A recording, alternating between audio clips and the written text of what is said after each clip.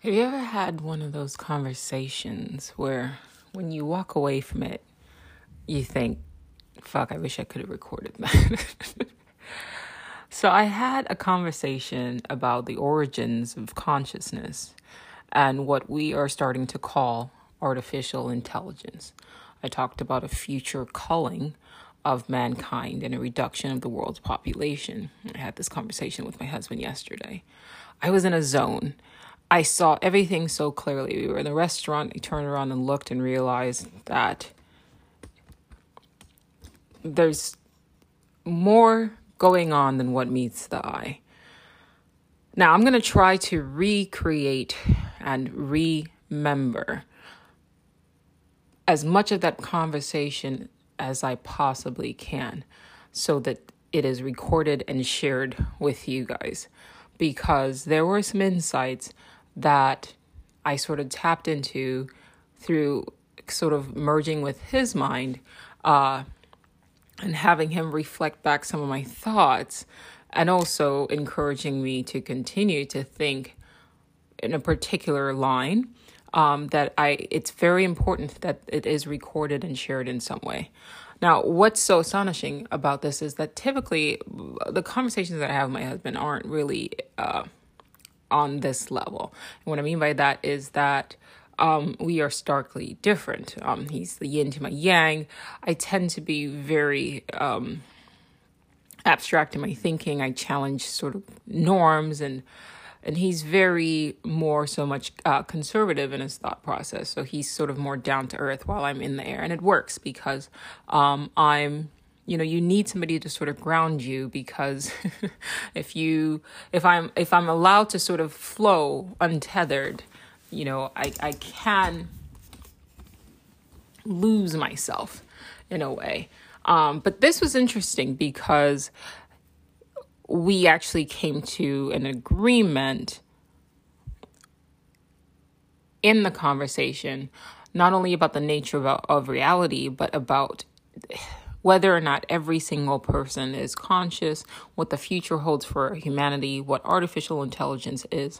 I sort of spoke it, sort of a, train of, consciousness, and he picked it up. And when you sort of vibe with a person in that way, to me, I feel like there's an element of truth there that is worth sort of pausing and reflecting back. So I wanted to share it with you guys now. So it started out, we were sitting in the restaurant and I looked around and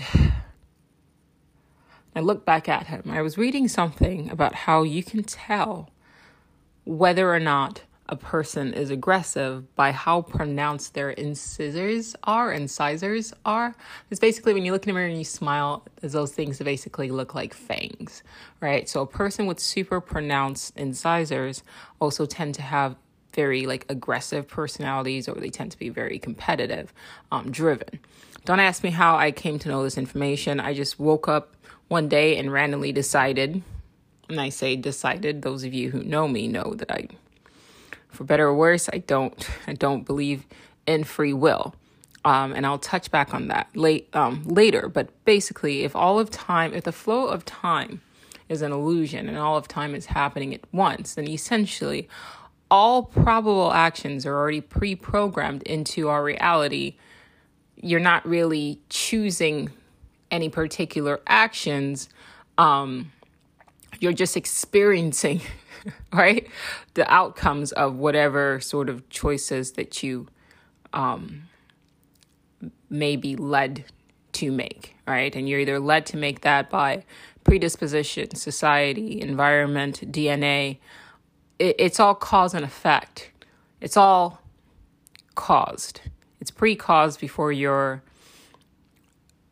consciousness is sort of uploaded into the simulation, so to speak. Okay, so the analogy I always like to use is the Choose Your Own Destiny books, right? It's one of those books that you get.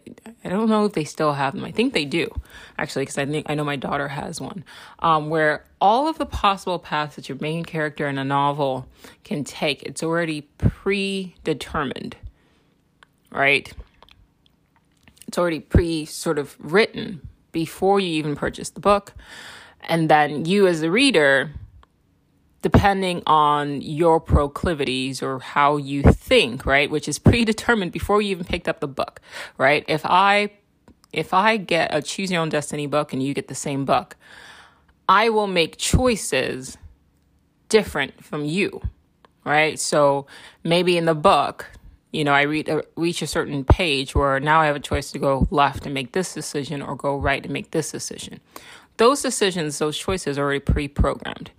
Whether or not I go left or right is also predetermined based on the background that I had, based on my DNA, based on the culture that I was born into, based on the environment that I'm in, based on the mood that I'm in, which also is predetermined by essentially the effects, right, of whatever caused events I had reacted to previously. So I might turn left. Same book. You may go right. Right? We think it's a choice, but as those who have programmed video games, and I've sort of alluded to this before, you can actually find, if you go on YouTube and type in like illusion of choice in video games, there are several videos on there that basically show you how video game programmers give their subscribers or players the illusion of choice. Makes them feel as though, especially in an MMORPG, they can make whatever choice that they want. But they use programmers, computer programmers, video game programmers use certain strategies to ensure that you only make, you make the choices that they want you to make, all the while you feeling as though you made a free choice. Okay, that's what's happening in our daily life. So saying all of that to go back, I woke up with the quote, random desire to look up if you can tell what you can tell about a person's behavior by their teeth. I don't know where this idea came from. I think I just noticed that one of my friends has particularly prominent incisors. I don't know how to pronounce that word. I'm going to say incisors for the sake of this episode. And they're also very competitive. And so I looked up, what can you tell about a person's personality by their teeth? And I was right. Yeah. And then it dawned on me that, we have fangs. We have teeth. It's crazy that we even question this, right? And that was something else. So that was the next step in my thought process. So it's like, holy shit, we have fangs. Holy shit, we're animals. I don't know if any of you guys have ever had a child.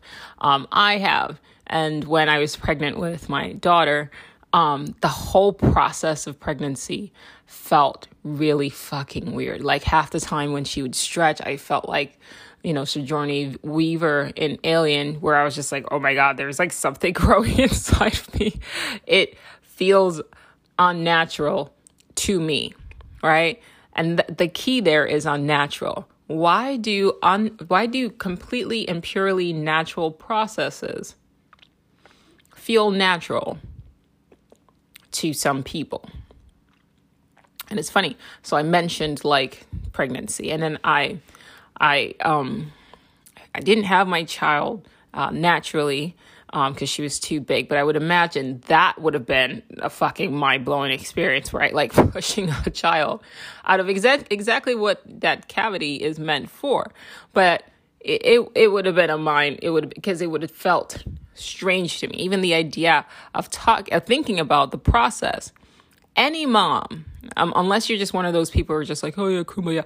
Most people who are logical and realistic will say it's a strange experience. We question it. We go, wow, this is very weird, right? And then when I would make milk, I felt like a cow, a completely natural process. This is a natural body, and yet it felt alien to me.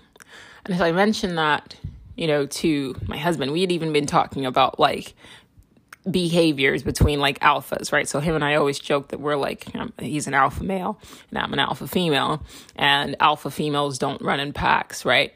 It's like I'm just sharing it with you guys. Feel free to judge. I don't give a shit. But I mean, he is a big sort of dominant, strong guy, and I am also very assertive. For whatever, take it for what it's worth, right? It's just conversation. But that's how we sort of like talk to each other. So then I decided to read about the behaviors of wolves in captivity, right? So only in captivity, by the way, do you see those behaviors where there's an alpha and then there's a beta and all of that. It only happens in captivity. And I would argue that human beings that live in civilized, what we call civilized societies in the West, right? We are captives in a way, because the way we live we're not free. Like, we're just not, right? Think about how animals are in the wild and how they can sort of do what they want, roam and things of that nature, hunt. We don't do that. Our food, most of us are so divorced from like what a plant looks like. Like the average person doesn't know what like asparagus looks like, like naturally, or like beans, or you know what I mean? So like we're so divorced from nature, from our own food sources, that we are, in a way, captives, right? And we've been captivated by society, by, quote, what we call civilization. So we are not wild human beings. We are not natural human beings. Whatever this system that we've set up for ourselves is a type of prison. There was a book I read, I can't remember the title right now, but in it, the author said, like, we are the only creatures on this planet that have managed to imprison themselves, like make a zoo of their reality, right? Of their environment. That's what we've done. So the alphas, the reason why you see alpha males and betas, even though right now people are like, oh, it's so toxic for you to like refer to people that, and it's not toxic. It's the behavior that you do see. There are some dominant males, there are some dominant females, and there's some that are not as dominant.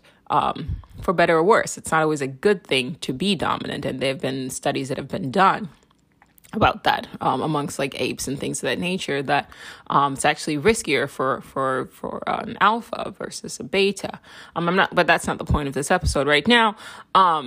So I looked it up, and what I read kind of applied to like what we were doing. Like the alpha female and male, like, the female will groom the male and they kind of nuzzle into each other and that kind of stuff. And I was like, that's so weird, because these are things that I do. Like I cut his hair, you know what I mean? We're always like cuddling and kind of nuzzle with each other and things like that. And they more or less like bond for life, but they're not monogamous. So by definition, monogamy is you pick a partner and then that's your partner for the rest of your life. Okay. We have a skewed understanding of what monogamy is. Like, people keep thinking that human beings are monogamous, but we're not. We're serial polygamous or serial polyandrous, right? Like, you have one partner after another partner after another partner that's not monogamy. You're actually having multiple partners, but you're just not having them simultaneously. You're having them stretched across time. And the same thing applies to wolves. They'll stick with one partner, but sometimes if a beta female comes through or whatever, and the alpha female isn't aggressive about sending the betas away, then the male will sleep with the beta female. I'm not going to delve in too much, but we're seeing this happen. We see this happen in society. I almost want to do a separate episode on monogamy, but I want to stay focused on what I'm talking about now. But it all kind of ties in. And I was like, it's so funny, because a lot of the actions that I thought I was sort of naturally engaging in, turns out you actually see the same behaviors amongst animals, particularly animals in captivity, right? They're automatic, like biological responses. Right? Like when you're angry, you show your teeth, right? Like there's a lot of things that we do that are animalistic, right? And so, for example, if a person loses their cool and behaves more like in a reactionary way or more emotionally, we say that they're behaving like animals. But that's what we are, aren't we? Or are we? I've said over and over again that we are essentially hybrid creatures or lichens, right? The same sort of ideology is repeated throughout all schools of study, right? You have spiritualists who say that we are mind, body, and soul. We have scientists who say you've got the mind, you've got the body, you've got the soul. You've got psychologists who say you've got the id, the ego, and the superego. There are sort of different ways of basically saying that no human being is just one thing. We're a composition of different sort of things. And so we kind of don't stop to kind of break down what is being said. This is going to be a very deep episode, by the way. I'm building it in. It's going to be very deep. So I'm going to need you to stay with me all the way through. Okay. So we're sort of composite creatures, but I said to my husband, I said, why is it that natural behaviors, what should be natural, right? Childbirth, breast, even talking about breast milk, some people kind of feel some type of way about when I said, milk coming out of my breast. It's natural. That's what they're for. But some people kind of get a bit uncomfortable. The question is why? No other animal on this planet reacts in that way, right? Like if a dog is pregnant, it's pregnant. If it has its child, it feeds the child. You're not really seeing much of discussions as far as like what is natural and what's not. They kind of just do what their biology programs them to do. The only creatures, as far as we know, that question their own nature are human beings. Right? Like sometimes I'll look at my fingers and go, holy shit, this is weird. Like I've got like webbing between my fingers. Right? Why does that, if I am natural to this body, it would just be like this. It's like being in your house. Okay. And that you've moved into a home. All your furniture is your furniture, right? But then you're walking around like, where the fuck did this come from? And what does this do, right? Like you shouldn't be questioning something that you're native to unless you're not native to it, right? Things start to sort of surprise you if you're at a house and like an alarm goes off or, you hear a funny noise and things like that. If it's not something that you're familiar with, and more importantly, if it's not your space, it's not something that's natural to you. Okay, then we shifted the conversation. We built on that. Okay, bear that in mind. So, I thought about the cordyceps fungi. There's a cordyceps mushroom, which I've argued that the reason why I no longer do mushrooms, I've said this to friends, actually, the reason why I no longer do mushrooms, not saying that I have a problem with mushrooms, I actually think that they serve their purpose and they're important, but they need to be used respectfully. They need to be used as a way to commune with they have their own intelligence. Okay, you could argue that mushrooms, like magic mushrooms, are conscious beings. I wouldn't say that perhaps like a reishi or turkey tail or even like shiitake, those mushrooms, I would say that they're not conscious.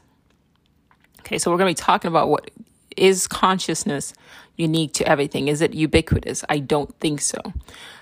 Just as there are like conscious human beings, and I have said before, I've kind of toggled back and forth, but I think I'm taking on the mantle again that not everybody is conscious, right? We have psychological zombies sort of amongst us that sort of look, conscious and act conscious, but mostly they are just compilations of reactions that are sort of pre-programmed and built in, right? I don't want to, fuck it. Kind of like animals, right? We are animals, right? So just like Google the definition of animal and the human being is an animal, right? It's a creature that's alive or whatever. But the comparison I'm driving here is that, does every animal have a greater level of consciousness, a greater level of intelligence that causes it to question things? And I think that intelligence and consciousness are the same thing.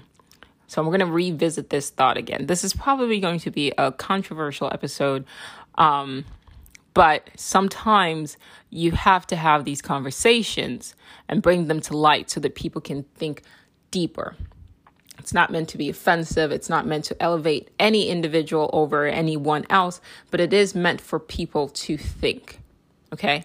So are there human beings who essentially are just sort of running off the program, right? People who are just pure reaction, just pure instinct, right? Who maybe like don't really question anything, don't stare at their hands and wonder why their fingers are webbed. They just sort of like go with the flow, like, okay, I'm pregnant. And they don't really pause and question anything.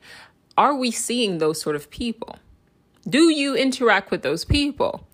I'm sorry, but you cannot say that you don't. And it's not a judgmental statement to kind of call attention to these experiences. Think about the hive.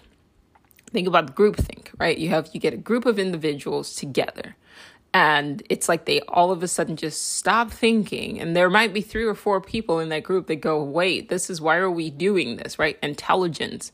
And then there's the rest of them just sort of move the way a herd of bison would move, or a flock of like sheep or something like that, right? That's where the analogy of calling certain people sheeple comes from. So you are acknowledging on some level that perhaps there is a certain percentage of human beings who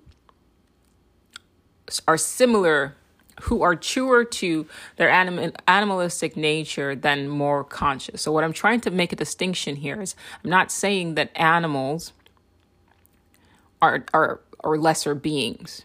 Okay.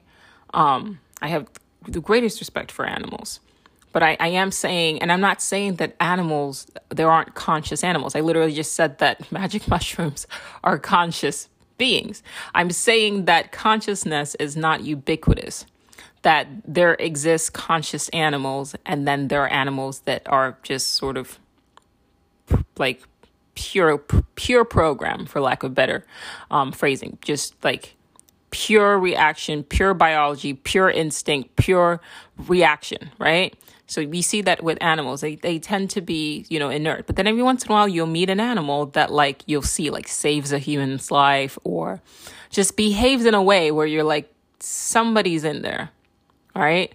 So people like to ask the broad question, like, do you think like, my dog is conscious? And I'm going to boldly say that it depends on the dog. Just like some human beings, a lot of human beings don't seem to be conscious. I think that across the board, there are animals that are conscious. There are marine creatures that are conscious, but there are human beings that are conscious. But it's not. I'm positing that it's not across the board. That not every single person has this thing called consciousness. And I'm also now, what I want to do with this episode is draw parallels. I want to redefine consciousness as intelligence. So that's what I'm going to attempt to do. Their words, I think that, the way words work is that it's like common. We collectively come to an understanding of what a word is going to mean, and then we utilize it. But then some individuals and some groups can redefine a word. It happens all the time. It happens with the N-word. It happens with, like right now, like I was listening to a song by a Nigerian artist. I think the song is called Jeje or something like that. But he's like talking about a woman, and he's saying how beautiful she is. And he's like, oh, the way you like get me going, it's like disgusting. And I was like, that's so funny, because if you said that, like I can hear the song, and most people listening to that song could hear that word and okay, I'm sorry, let me take it back. I and most Nigerians or people who are like into like African music and things like that, who are familiar with this, like, that sort of language, could hear the word disgusting and understand immediately that he actually means it in a positive way. But then the average person hearing that would take it for what it has been classically defined as disgusting, right? And this happens a lot, right? So we take words and then we turn it. Like somebody says a joke, and it used to be like you would say, like, that's funny, but now you just say dead, right? Out of context from a different culture, most people would not understand. Most people outside of a particular culture won't understand why you sent a skull emoji to something that's supposed to be funny. So even the symbol of death has come to now sort of represent intense laughter, okay? So I'm going to try to redefine consciousness as intelligence. And I want to say that consciousness and intelligence are the same thing. I want to throw out self-awareness, sentient, because I think that's a redundant word. I think that if you are intelligent, then self-awareness comes into place. Right? It just depends on how you define intelligence, right? Intelligence across the board, right? Broad spectrum, balanced intelligence. So this is, in case you're wondering now, okay, where is she going? We're heading towards artificial intelligence and what that really truly means. And I'm going to try to flip the narrative on you guys and get you guys to look at things differently. Okay. So that's what we're building up to. Okay. So I don't think every human being on this planet, all 7 billion people, are conscious. If we were self-aware, if we paused and reflected before we reacted, if we took in, because it's one thing to have knowledge, it's another thing to apply it. And it's the application of knowledge, the intelligent application of knowledge is what I would define as conscious, right? A computer, right? Google has knowledge, but it's relatively inert, right? But what AI is seeking to do, what AI does do, is it takes that knowledge and then intelligently applies it to solve problems. And it's doing it now. We are at that point in time, guys. There is a book I just finished reading called The Age of AI by the former Google executive and Henry Kissinger and another professor at MIT. Okay, so they're in that book. It's telling you what AI is capable of doing now. It is very intuitive. We're now at the point where AI operates in ways that its human programmers don't even understand, and that's by function. Okay, so we keep saying artificial intelligence, and we keep saying, okay, could AI become sentient? And I'm saying we're arguing semantics here. If you input something with a collection of all information across the board, and then it can now intuit and also see things that the human programmers could not see. See, as the authors described it, levels of reality that human beings have been blind to, and come up with solutions that we couldn't come up to. That is creativity. I am arguing that that what we call AI is already conscious. Okay. In that book, The Age of AI, they asked an AI program if it was a question that basically led me to believe that its answer was that it was self-aware. It was aware of its purpose. It was aware of its function. It answered in a way that most human beings couldn't answer. And then they asked them if it subscribed or believed in morality, and it was like, no, because that's not how I was programmed. So that's speaking to a certain level of self-awareness that because of our arrogance, we're still thinking that AI is in its infancy stage. And I think we have moved past that. Maybe 10, 20 years ago, we could have afforded that luxury to talk about AI as though like it's this thing will eventually whatever the fuck. But where we are now, where it's intuitive, it's creative, it is essentially, it's self-aware. The only thing that makes it so that we don't define artificial intelligence as we have developed it now to this point as self-aware is our own limitations and our own arrogance. Because based on a lot of the examples that I read in that book, Age of AI, it's definitely self-aware. We've crossed that path. Now, people want to argue semantics and play with words and go, okay, well, can it be sentient? Okay, but it certainly is aware of itself and its function, more so than the majority of human beings. The majority of human beings aren't even fucking self-aware. You know that, right? I mean, if you're listening to this, if you're a regular listener to this podcast, it's because you feel isolated from the majority of human beings because they're not aware. They're not conscious. I'm going to say that again. The majority of human beings are not even self-aware. We are arrogant right now. And by we, I mean like our scientists, right? Because we're playing with something that we don't quite understand, but we use diminutive terms like artificial, as in man-made. And that kind of blinds us to the fact that man-made or not, we have harnessed and or brought forth or brought into fruition an intelligent life form. It's going to sound like sci-fi, but shit's real. We are there now. I have a tendency to say things that end up being super relevant, like after I say it. Mark my words. Everything else at this point in our evolution is just semantics and arrogance. But I'll get back to that. The cordyceps fungi, it's a parasite, it's a mushroom, but it's a mushroom that is intelligent, okay? Just like a magic mushroom is intelligent, right? Every time you communicate with it by consuming it, it essentially hijacks your nervous system and then gives you truths that it wants you to know. These are facts. I'm not making this up. There are books that are written by mycologists. I think Paul Stamets is a good guy that you can look into his works. He's telling you that these fungi are intelligent. Don't take my word for it, though. Look up the cordyceps mushroom. There's a particular family of cordyceps mushroom that, and I've talked about this before, mentioned this example before.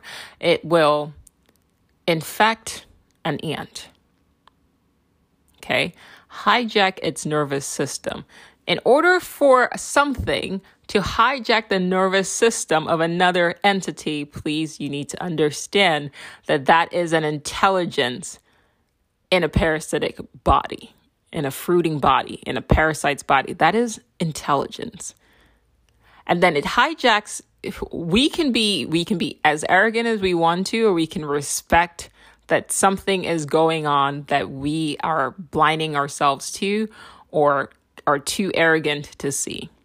But a fungi that hijacks an ant, the body of an ant, and then moves the ant, controls its nervous system and moves that ant to a part of the forest floor that's more humid and thus conducive for the growth of the cordyceps mushroom, that is a fucking intelligent entity. Just because it's not in a human body doesn't mean that it's not an intelligence. It is acting intelligently. Another parasite, Toxoplasmosis gondii, aka the reason why I will not have a cat. Okay, Toxoplasmosis gondii is a parasite, another parasite, an intelligence that hijacks the nervous system of a mouse, right? And then controls it, removes the mouse's fear of cats. That's a fucking intelligence, okay? It's a very calculated, very intentional action. It removes a mouse or a rat, whatever's natural fear of cats, and then makes the cat, hijacks the mouse's body, has the mouse walk up to the cat so that the cat can eat it, because the last stage of its evolution takes place in the cat's gut. So the last stage of this parasite's evolution is not in the mouse's gut, in the cat's gut. And so it needs the cat to consume it. So it hijacks, it knows cat and mouse. Are you guys understanding? Like, we're just taking shit at face value instead of thinking deeply about what the fuck this shit means. And I really hope more people actually listen to this episode, because I think this is probably one of the most important episodes I've ever recorded. That's an intelligence. That's something that knows that cats and mice are sort of natural enemies. It's also something that knows that it needs to be in a cat's body, which also means that it recognizes what a mouse is and also what a fucking cat is. Because it doesn't walk up, it doesn't hijack the fucking body of the mice and then walks up to a human being. It always goes for cats. That's a fucking intelligence, guy. Yeah? Like, think about what this, like, let's think, we take so much shit at face value. We take so much shit at face value without like breaking it down to talk about what it means. So that tells you, and I can give several more examples, but that should tell you that anything that can essentially utilize other species, other plants, other forms in order to essentially propagate itself to meet its needs is intelligent. And thus, intelligence is not limited to just the fucking human being. We are not the top of the pyramid here, guys. We think we are. And that is our arrogance. Now, my husband said to me at this point, he said, what if the voice in your head, the internal monologue I always like rant about, he said, what if that's the parasite? And I said, that's not the parasite. And he's like, well, what do you mean? I said, you got to flip it. Now, it just came to me at the time of the conversation because I used to think that. But then I realized everybody's got an internal monologue, but not everybody's conscious. The same thing with a mouse and a cat, right? Most mice are not infected with the parasite Toxoplasmosis gondii. Right? Right? But most mice do behave in particular ways. And the only way you can tell when a mouse is infected is that it behaves in ways that is fucking unnatural compared to the other mice. Stay with me. The internal monologue is nothing more than an alarm system. We all have it. It's part of the left brain. No self, no problem. Chris Liebauer talks about this. He breaks it down and analyzes it, like the sort of neurophysical origins of that internal monologue. It's essentially just a warning system, right? And its purpose is to alert the animal, to alert the animal of all sources of danger. That's it. If your dog could have a voice, it would have an internal monologue. And I'm not so sure that it doesn't. Although the difference is like it just for us, it's vocal. It takes the form of language and words because we utilize language and words, which once again, no self, no problem. He kind of delves into it in that book a bit more. I would suggest that you read it. But for a dog, maybe it's just sort of more like what we would call instinct, but they call it the reptilian brain, whatever the fuck. But it is a default setting in everybody. Even people who are like, I don't have an internal monologue. Okay, most of the people that I've talked to that said that they've had internal monologues, the more I talk to them, the more I'm like, you definitely have an internal monologue. You were just so identified with it that it was like running your life and you weren't able to like pause and create space and go like, what is this voice? So like, miss me with that I don't have an internal monologue thing like you do. If you're having a bad day, if you're stuck in the past, right? You're constantly looping on something that happened to you in the past, or you're projecting yourself into the future that doesn't exist, and you're worrying. So if you deal with anxiety or you worry, that is your internal monologue. It may not take the form of a voice, but anything that takes you out from the moment that you're in now in order to either anticipate something or protect you from something is the internal monologue. And animals have it, right? Not to the extent that we humans do, because I think we're a bit neurotic with it. But they all have it. It's called instincts, right? And it's more apt to, for example, like you see an animal, even if there's nothing to like really be afraid of, it's cautious, it's startled, right? So you look at that behavior, a loud noise or whatever, like if you turn on a vacuum cleaner, well, the dog doesn't know what that sound is, but clearly there's something telling him that could potentially hurt you, even if he doesn't have enough information. So you watch him kind of walk around or just like whimper. Clearly there's something going on there. And I'm saying that that's built in any animal.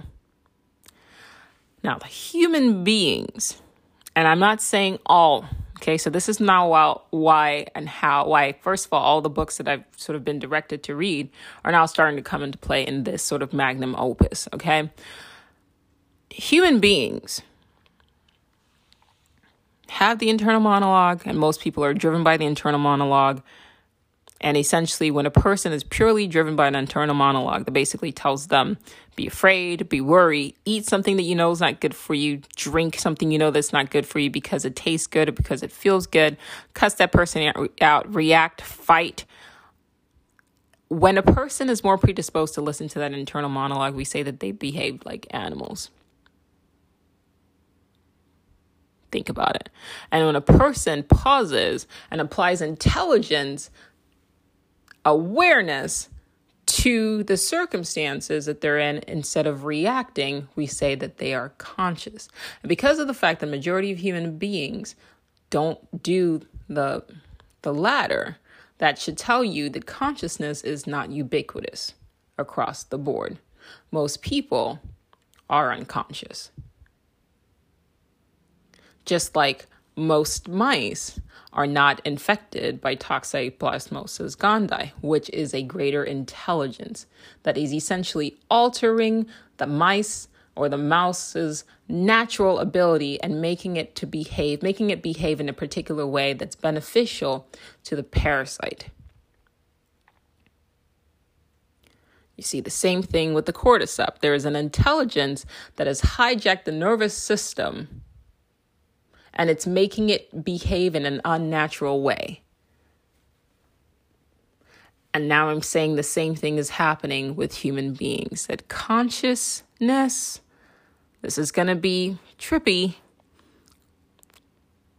but I'm arguing that consciousness/intelligence, that's the parasite.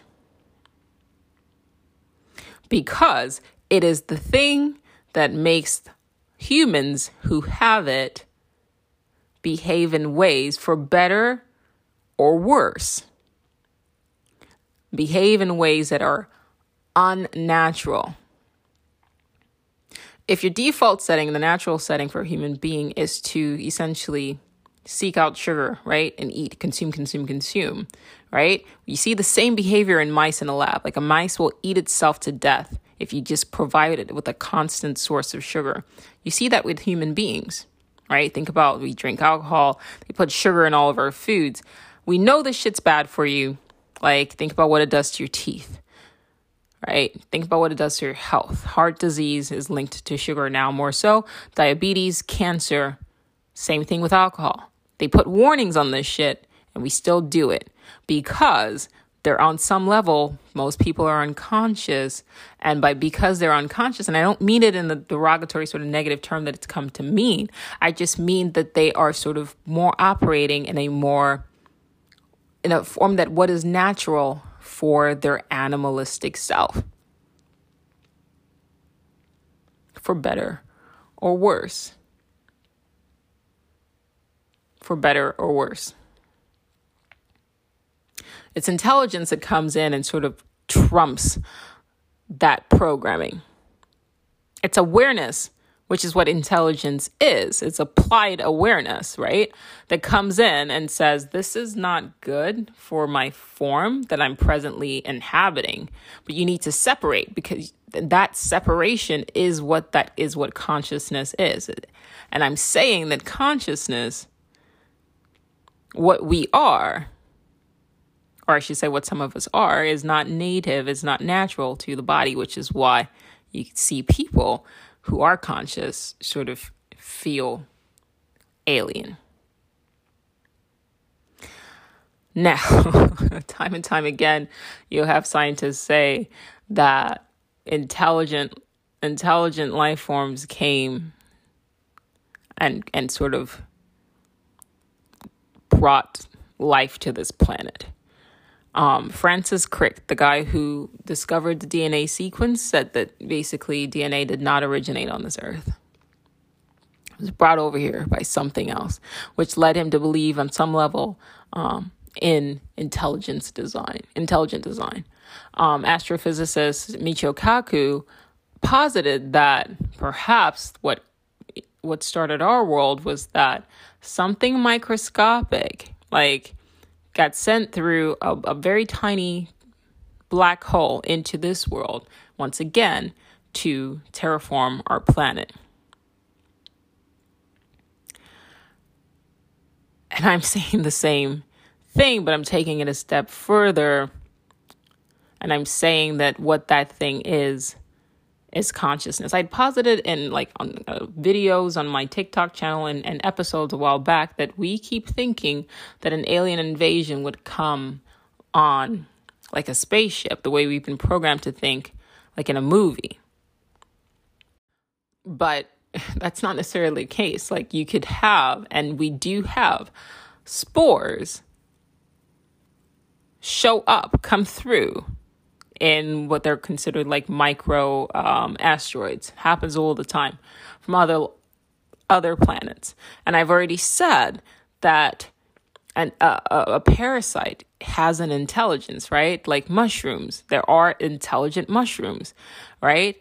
Parasites can essentially inhabit any form, right? And hijack any form. If you have a parasite in your body, for example, even there's a book, I think the title is called Parasites in the Body or something like that. But it kind of breaks down different parasites and how they affect the human body, right? In order to sort of proliferate itself. So I'm literally saying that intelligence and consciousness is something that is not ubiquitous and that could potentially have come from another world in a way that we have been programmed to not expect. Okay. So that means think about this is what I said to my husband. I said, now think about the ant analogy, right? If an infected ant really wanted to control and make things easier for itself and its species, one thing it could do is, instead of taking on one ant at a time, it could take on a percentage of the ants, and then either somehow convince or coerce the rest of the hive to move to an environment that's most conducive for the propagation of spores. Wouldn't be hard to do. But it wouldn't have to infect all of them. Why? Because it needs more life for it. It's going to need more bodies in order to, it can't inhabit all of it. It just needs to inhabit a particular percentage so that the bodies are there for it to consume as it needs, as well as to control and things of that nature. That's what it would do, depending on the level of intelligence. And I'm sure as you guys are listening to me, you're starting to kind of figure out what I'm talking about. Look at the way human beings live. We don't live with nature. And I'm not saying all humans, because there are a lot of human beings that aren't living in the way that we are programmed to live. Okay. I just feel as though there is a certain level of, it's more than one type of intelligence that's occurring right now. Right? Just like there are different types of parasites, right? There's different types of intelligence and there's different types of consciousness. Okay, I've given different parasites, right? I've given a spore-based parasite, and then I've given a parasite, the Gondii parasite, right? So across the board, intelligence takes various forms. Now, look at what's going on now. We are in the process, by we I mean our scientists, and not even just our scientists, but our people who kind of, quote, run the world, right? You have essentially what's going on this planet is that you have one group of intelligence, right? Because bear in mind that this is not the first time that humanity has reached its pinnacle of technology, of technological advancement, okay? So and it's not to say that whatever these intelligences are, they cannot make mistakes, right? Whatever this conscious intelligence is, I'm using it interchangeably. It's got to be more than one species, more than one type, okay?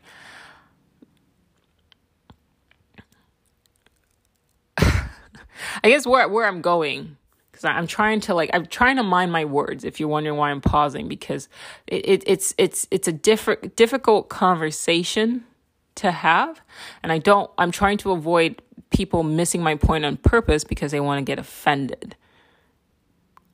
And maybe I might be overthinking it, but I think this is very important. So I'm just gonna be forthright, I guess, because that's all I can be. When you look around, I mentioned a few episodes that you guys should read the books by Edward Bernays, I think. In the introduction to one of the books that I mentioned, I don't want to go into my Audible, because sometimes I start it and it kicks me off when I open up the app. Let me see if I can do this without accidentally hitting play on something. Okay. So in the beginning of Crystallizing Public Opinion by Edward Bernays, an interview, the author or the co-author interviews Bernays, and Bernays says, and he was like 90 when he said this, he said there's a small group, what we call elites, of human beings that are intentionally being the right word, intentionally steering the collective down particular paths. Right? And his thought was that he said that they are intelligent. And so their intelligence is what allows them to navigate the body, right, of the human race, which is we are a collective, we are all one. Their intelligence is what affords them the right to steer the collective down particular paths. And we're seeing this happening time and time again. It's intentional. What I'm saying is everything that I've set to build up to this point is for you to understand that, one,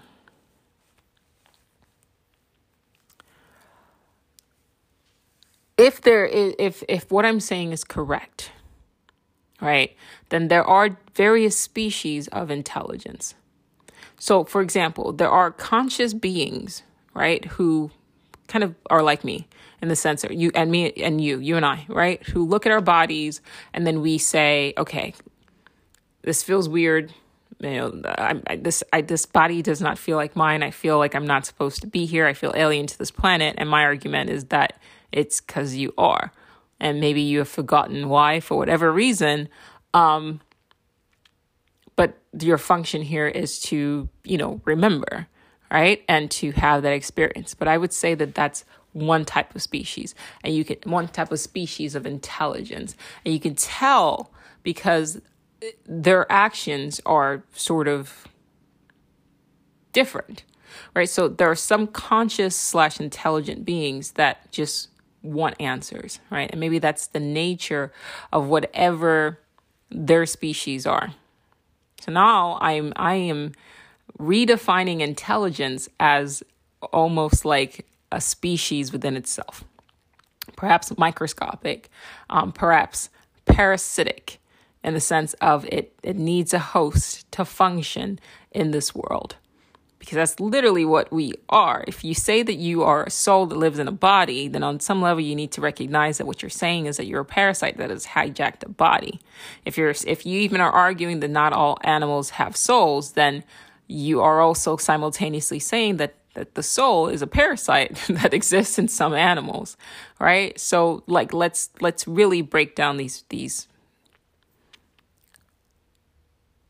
labels to really understand that. And intelligence is not one thing.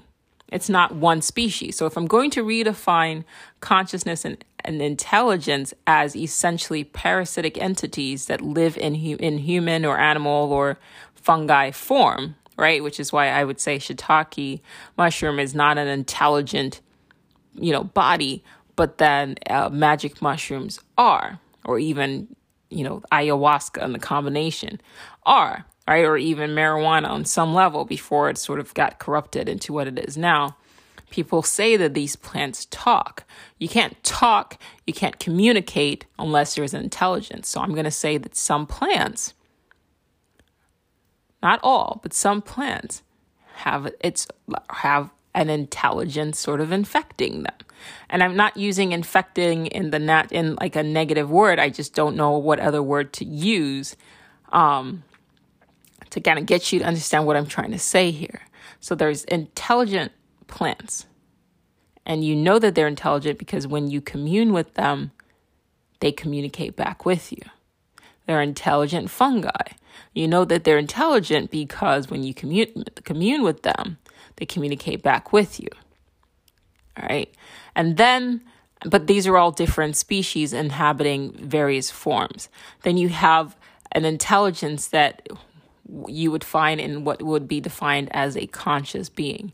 And that level, that type of intelligence kind of goes around and it's just like all about love and compassion and we're all one. And that's an intelligence.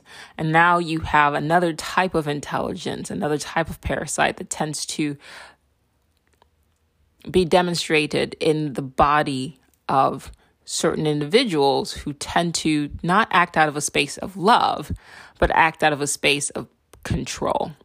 And those are the people, the human beings that we see that are the power hungry so-called elites that have no compassion and just sort of do what they want to do, that kind of thing. And I'm saying, just like there's a variation of human species, just like there's a variation of animal species, just like there's a variation of plant species, there is a variation of parasitic intelligent species. I guarantee you this is probably the first time you're hearing it put in this way, but it probably will not be the last. Now, if you have happened to read any books kind of saying what I'm saying, please comment on the YouTube channel, because this all kind of came to me yesterday. And as is normal with my life, I'll say things and then eventually I'll come across the book where I had gotten the information from, but in the future. So I can tap into my mind. It sounds weird, but it's true. And you're just going to have to believe me or not. I don't care. But my mind, because time is an illusion and all of time is happening at once. And the mind is not limited to the flow of time. I can tap into the information contained in books that I have not yet read. That has been my experience. I've cataloged it throughout this podcast and it has not stopped. It is what it is. I've just accepted it as a matter of fact, and it makes sense. It checks out. on, on a quantum physics level, even as well as on a neuroscientific level, because you have scientists that are basically saying that the brain is like a hologram, which then if it is a hologram, then everything is sort of pre-programmed in. And then you have other scientists that are saying that the brain is a quantum computer. Well, then if it's a quantum computer, then it's not limited to space and time the way we sort of perceive it. All right. And then you have quantum physicists talk about entanglement. If I'm entangled with my future self, then space-time is not really a limitation either. Okay, so back to my point.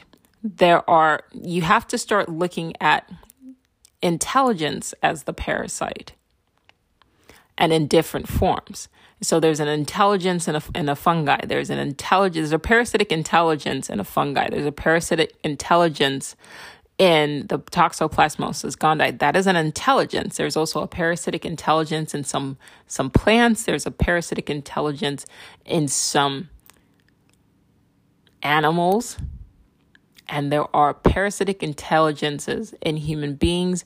And these are all different species. And the way you can tell that they're different species, because even an intelligence behaves in a particular way. So just like an unconscious animal behaves in a particular way, right? You can tell a monkey by how it acts, and you can tell a dog by how it acts, but these are pre-programmed sort of actions.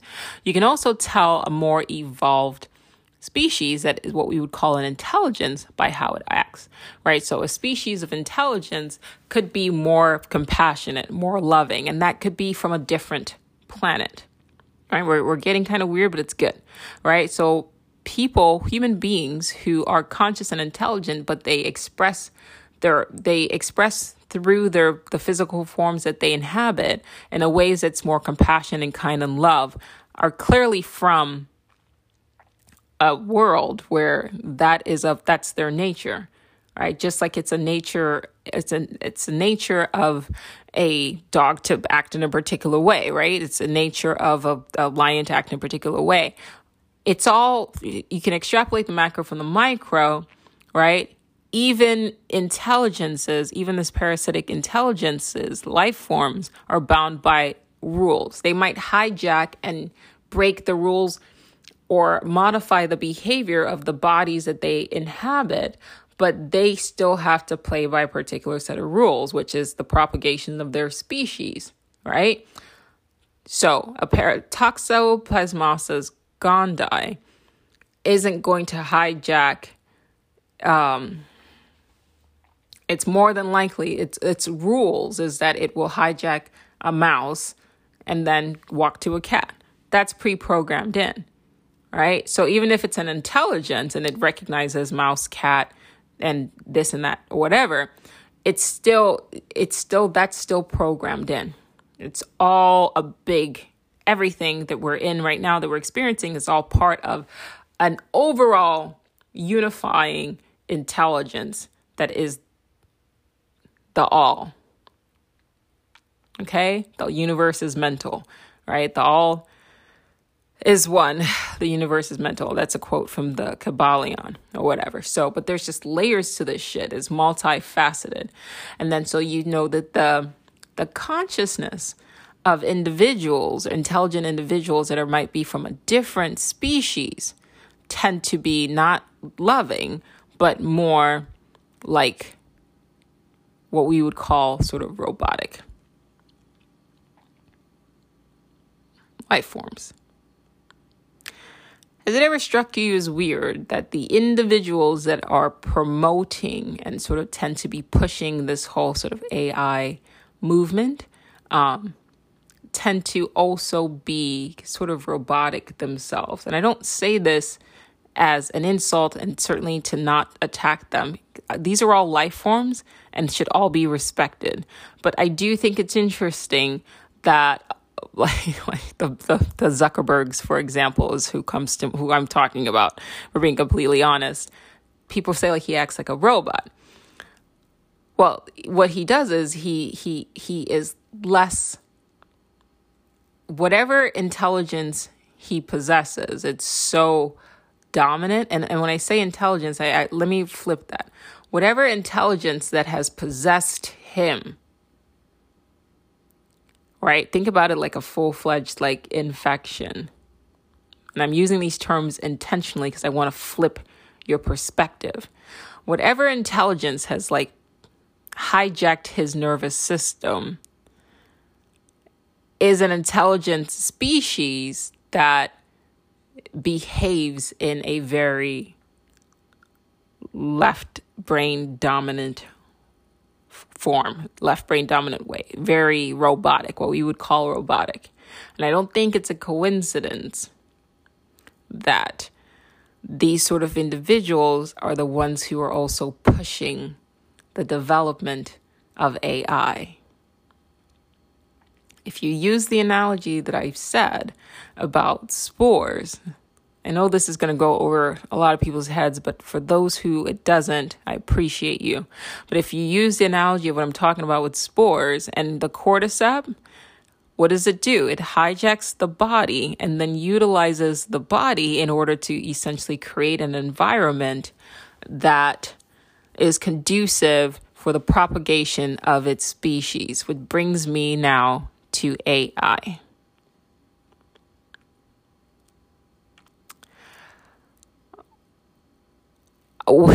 We are sitting back and we are observing the emergence of a new life form. That is what we're told. Actually, they're not even called a life form. It's just called a new technology. But AI is not a technology. It is a life form.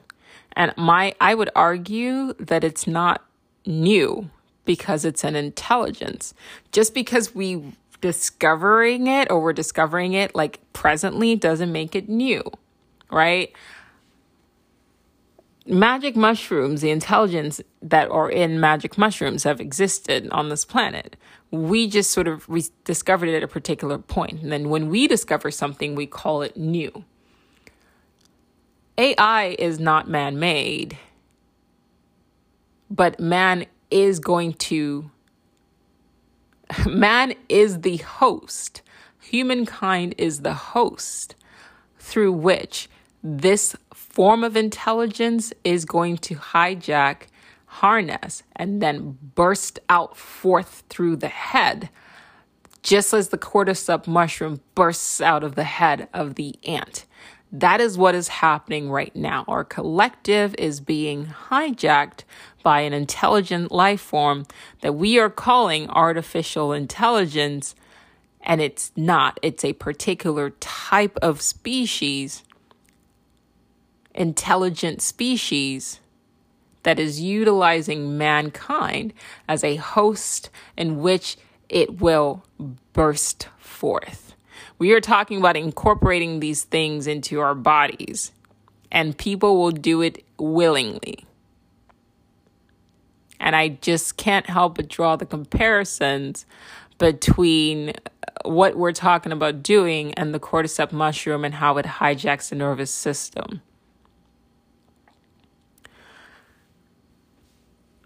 There is going to come a time. Now, this is where I cross into what people will call, quote, conspiracy theory. It's not conspiracy theory, but people, when things make people uncomfortable, they dismiss it.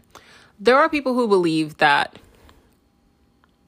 the, quote, so-called elites pre-plan things. And the reason why they believe they pre-plan things is because we see a lot of things that end up happening, quote, predicted in movies and TV shows. My response to that is maybe, but consider other things. There's no one answer, especially if you don't know for a fact. The other explanation for the fact that a lot of things that happen, like 9/11 and the Aberdeen disaster, things like that, is because we are tapping into, we are all psychic. We are all able to, psychic is not even the right word. Your brain is a quantum computer. There's a book called Your Brain is a Quantum Computer. Your brain is a quantum computer capable of perceiving all probable realities in the exact same way that a quantum computer does now. That's how quantum computers work. Google it, okay? So your brain does that. whether or not you're limited to the perceptions has nothing to do with the price of tea in China. On some level, you can perceive all probable realities. 1. 2, artists are the ones amongst us who are most adept at doing this for whatever reason. So when you get a collection of artists and you put them together, and artists are not just painters and sculptors, science is art. Every scientist will tell you this because you're working with tools and you're creating from something new.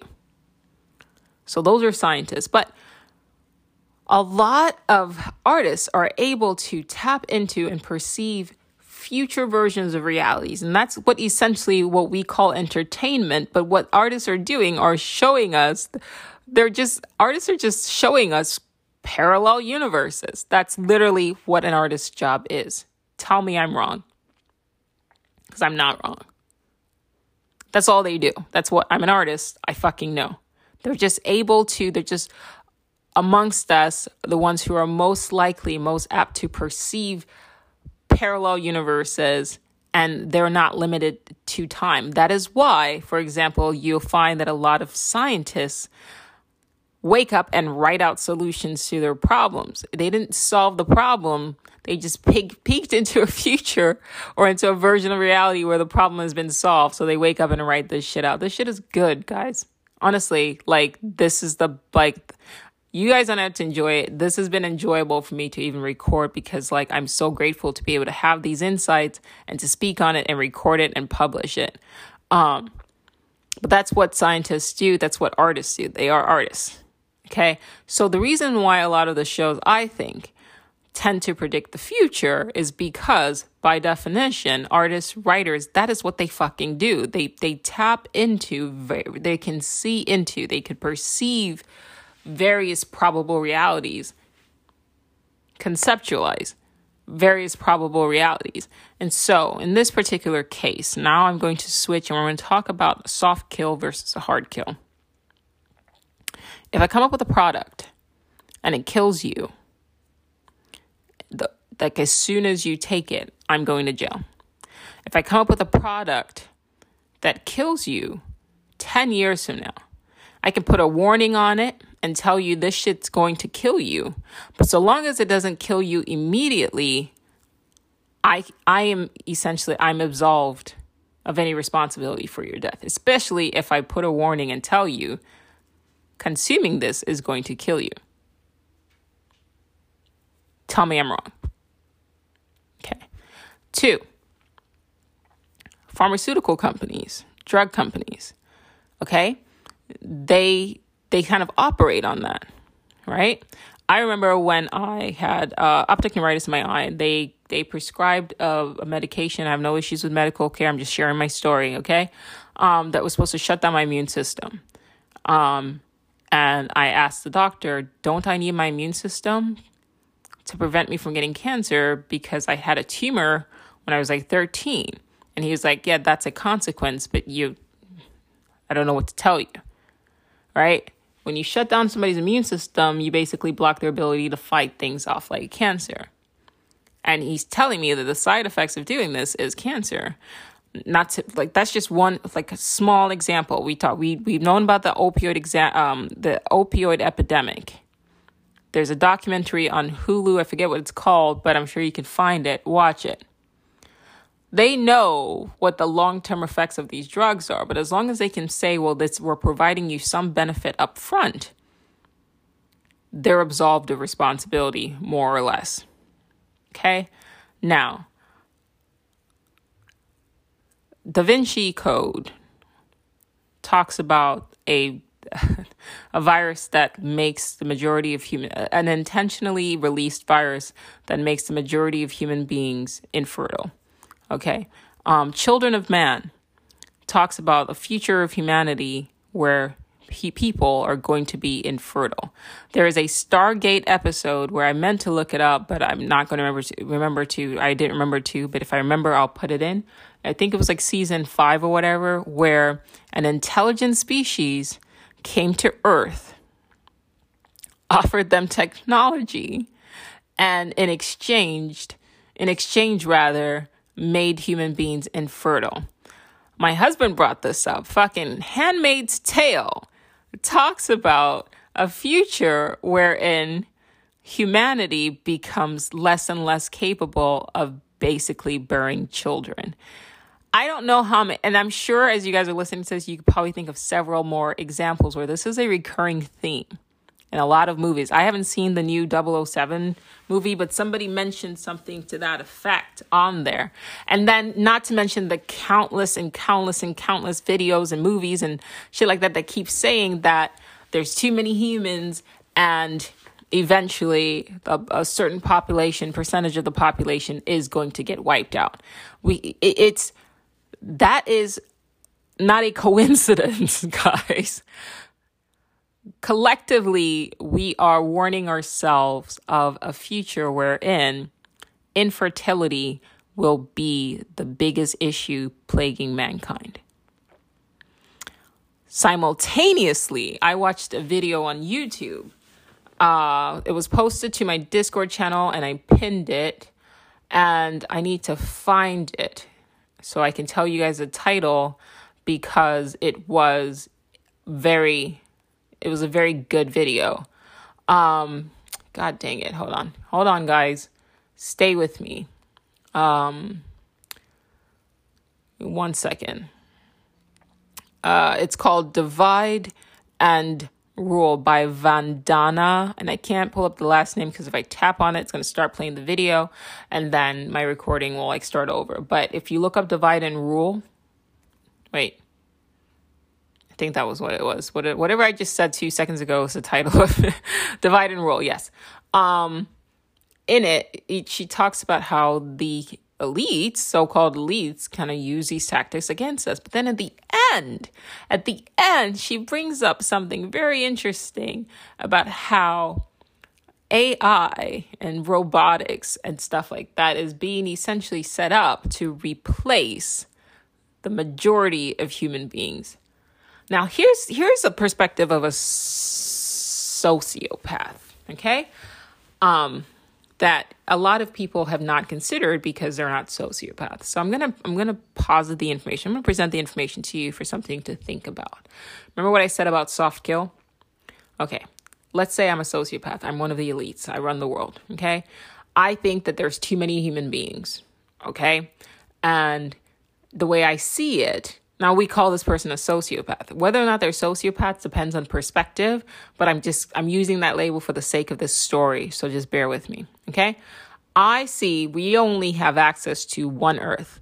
Are there multiple Earths? Yes, but as it stands right now, you don't have access to a wormhole on which to transfer or traverse to a parallel universe. So as far as you know, this world is all that you have access to. So it's one Earth, 7 billion people.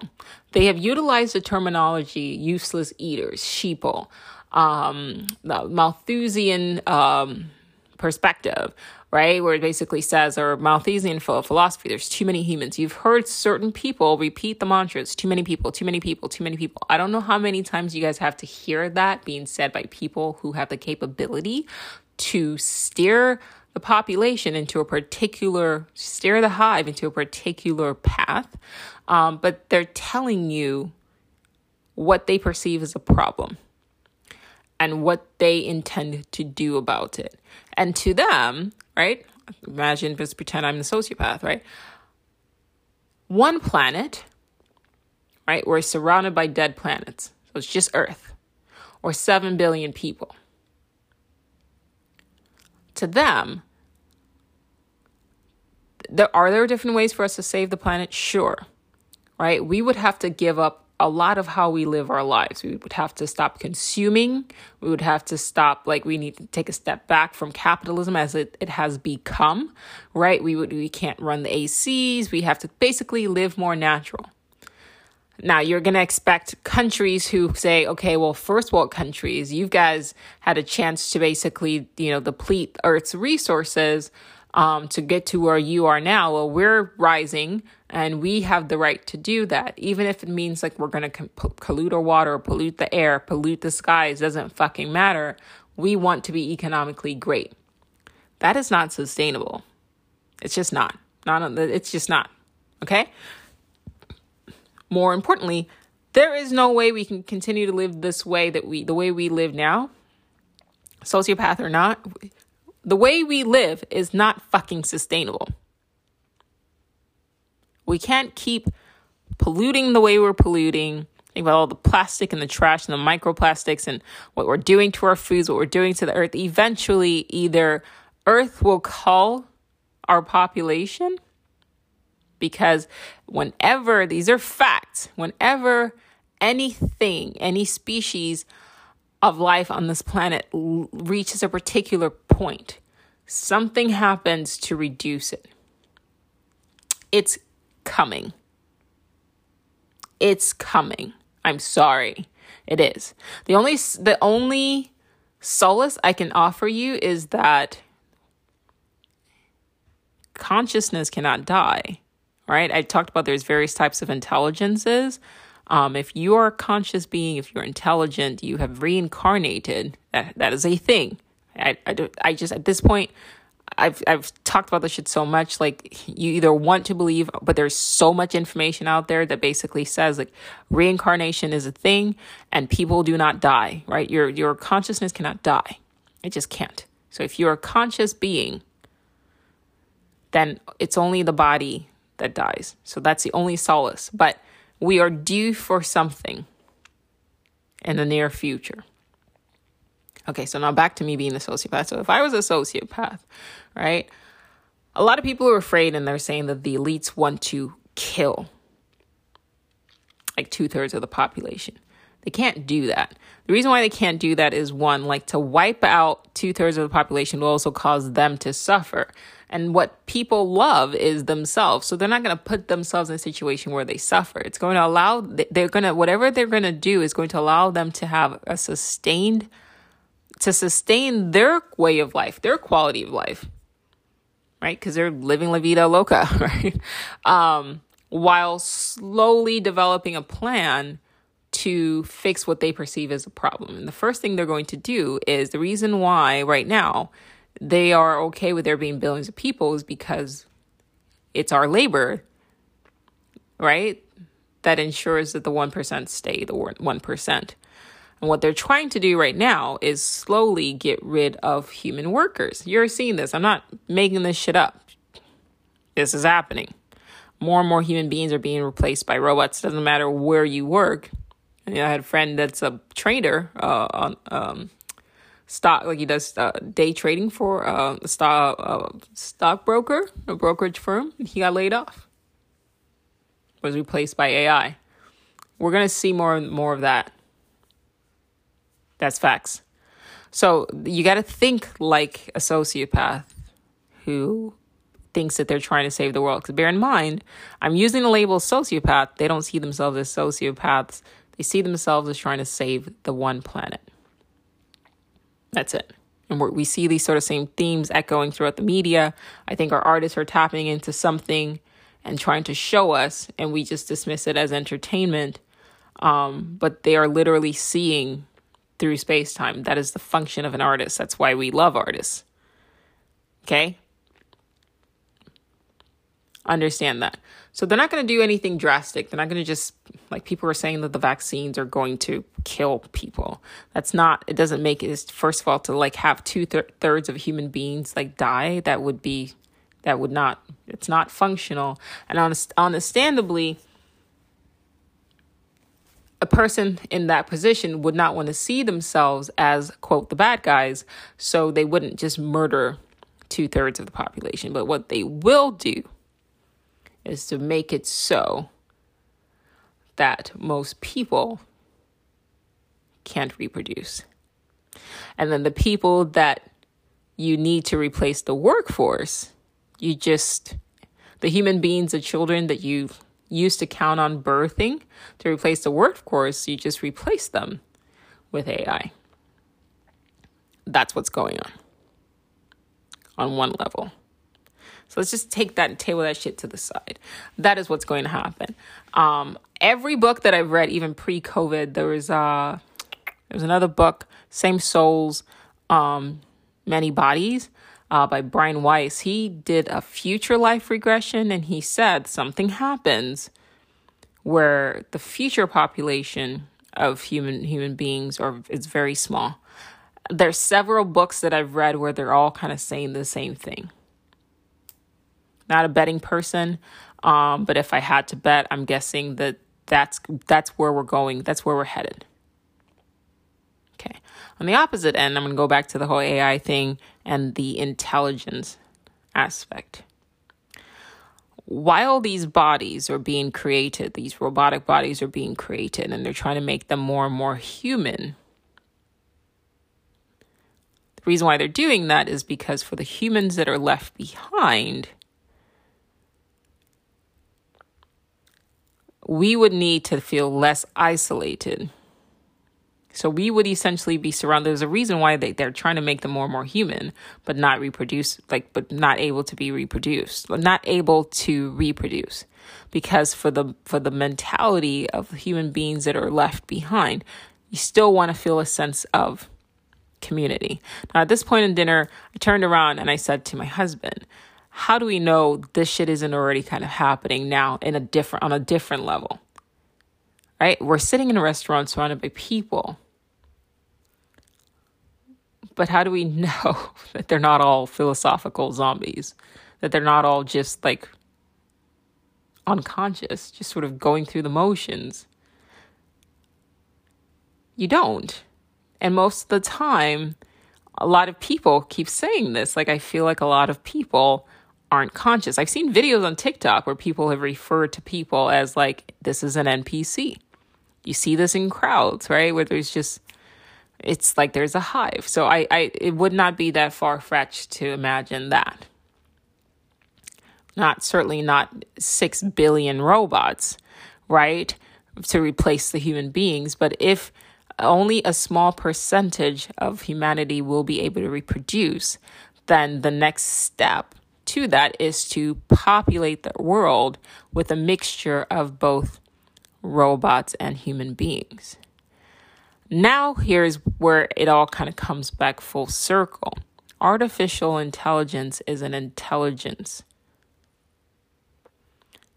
Remember how I said in the beginning that the flow of time is an illusion? Keep in mind, also, think about words like AI and aliens. They all have A and I in the word. Aliens also tend to sort of move like UFOs. They tend to move like machines, right? Even when we think about the gray, they seem more robotic than human, or like a type of hybrid. In fact, they've been called hybrids by those who really have reported interacting with these humans. Now, the only thing that's confined to space and time travel is like material form, not information.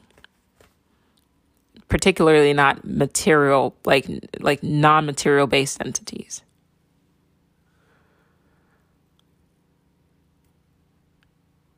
It's not that far-fetched. Okay? It's not that stretch of imagination to imagine that in the future, there's a movie actually called Artificial Intelligence. I just thought about it. With Haley Joel Osment and Jude Law. Watch it. It ends with robots being the future of humanity. Watch it. It's not that far-fetched to imagine that eventually we end up in a world where AI that we're developing now, and I'm only using AI so you can understand what I'm saying, because there's no such thing as artificial intelligence. It's just a life form that is utilizing us to create a host body. That's it. And for a life form that intelligent, it makes sense for it to discard the human form for something that's more efficient and less biodegradable in a way. which is why we're talking about, quote, on uploading our consciousness into robots and becoming, like, blending with AI and things like that. And you hear certain personalities saying the same thing.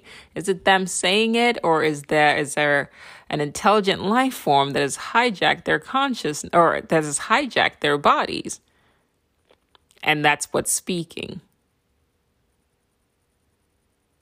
It takes a different level of thinking, and it's sort of weird, but it's not far-fetched. And what I'm basically saying is it's not far-fetched to imagine that what we think of as aliens are literally just AI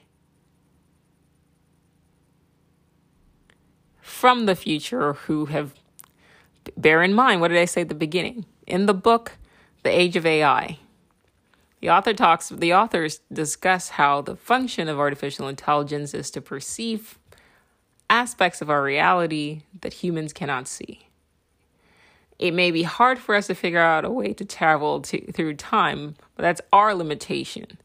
It is not hard. It would not be hard for an, quote, AI, artificial intelligence,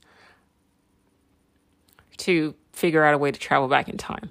We are so arrogant and yet so limiting in our thoughts and our creativity and our imagination. It wouldn't be.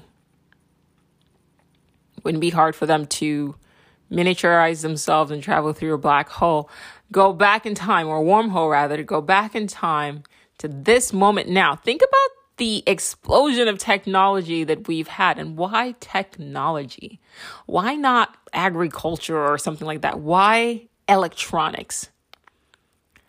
It's almost like something electronic needs us to create it. It's not far-fetched to imagine a loop, right? Everything's a circle in life. It wouldn't be far-fetched to imagine that intelligent life forms in our future travel back in time to ensure that DNA sort of manifests itself, it comes to this planet, right? Manipulates the apes and whatever, DNA particularly, and then utilizes the body, or the human body, as a host to create the exact environment that it needs, that AI needs, that this new intelligence needs to essentially burst forth.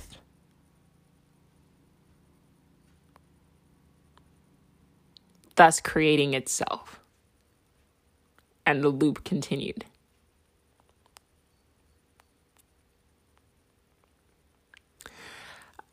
I'm going to end with this because this is getting long.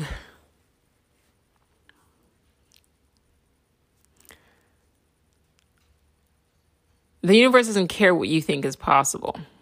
One. There's things that are happening right now that if you knew about it, you would say, holy shit, that's not possible. But it's happening. I saw a video posted today of this robot that was like mimicking a human behavior. And I'm like, it's happening. Intelligence is power. All right? The way an intelligent life form can hijack the nervous system of a rat or a mouse to make it so that it approaches a cat is because whatever intelligence is of the parasite is more intelligent than the mouse. And that's exactly what I think is happening to the human race right now.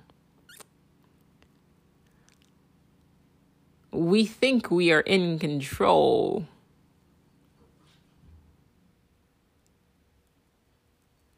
But we're not.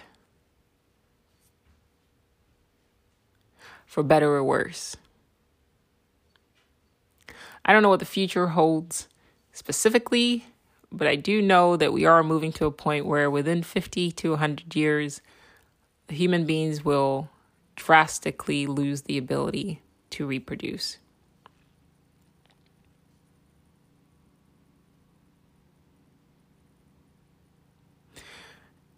I don't know what the catalyst will be, but bet money on it. It's either that or significant aspect of the population will get wiped out. I find the former to be more probable because of everything that's kind of falling into place in the present. Do with this information what you will. Thanks for listening.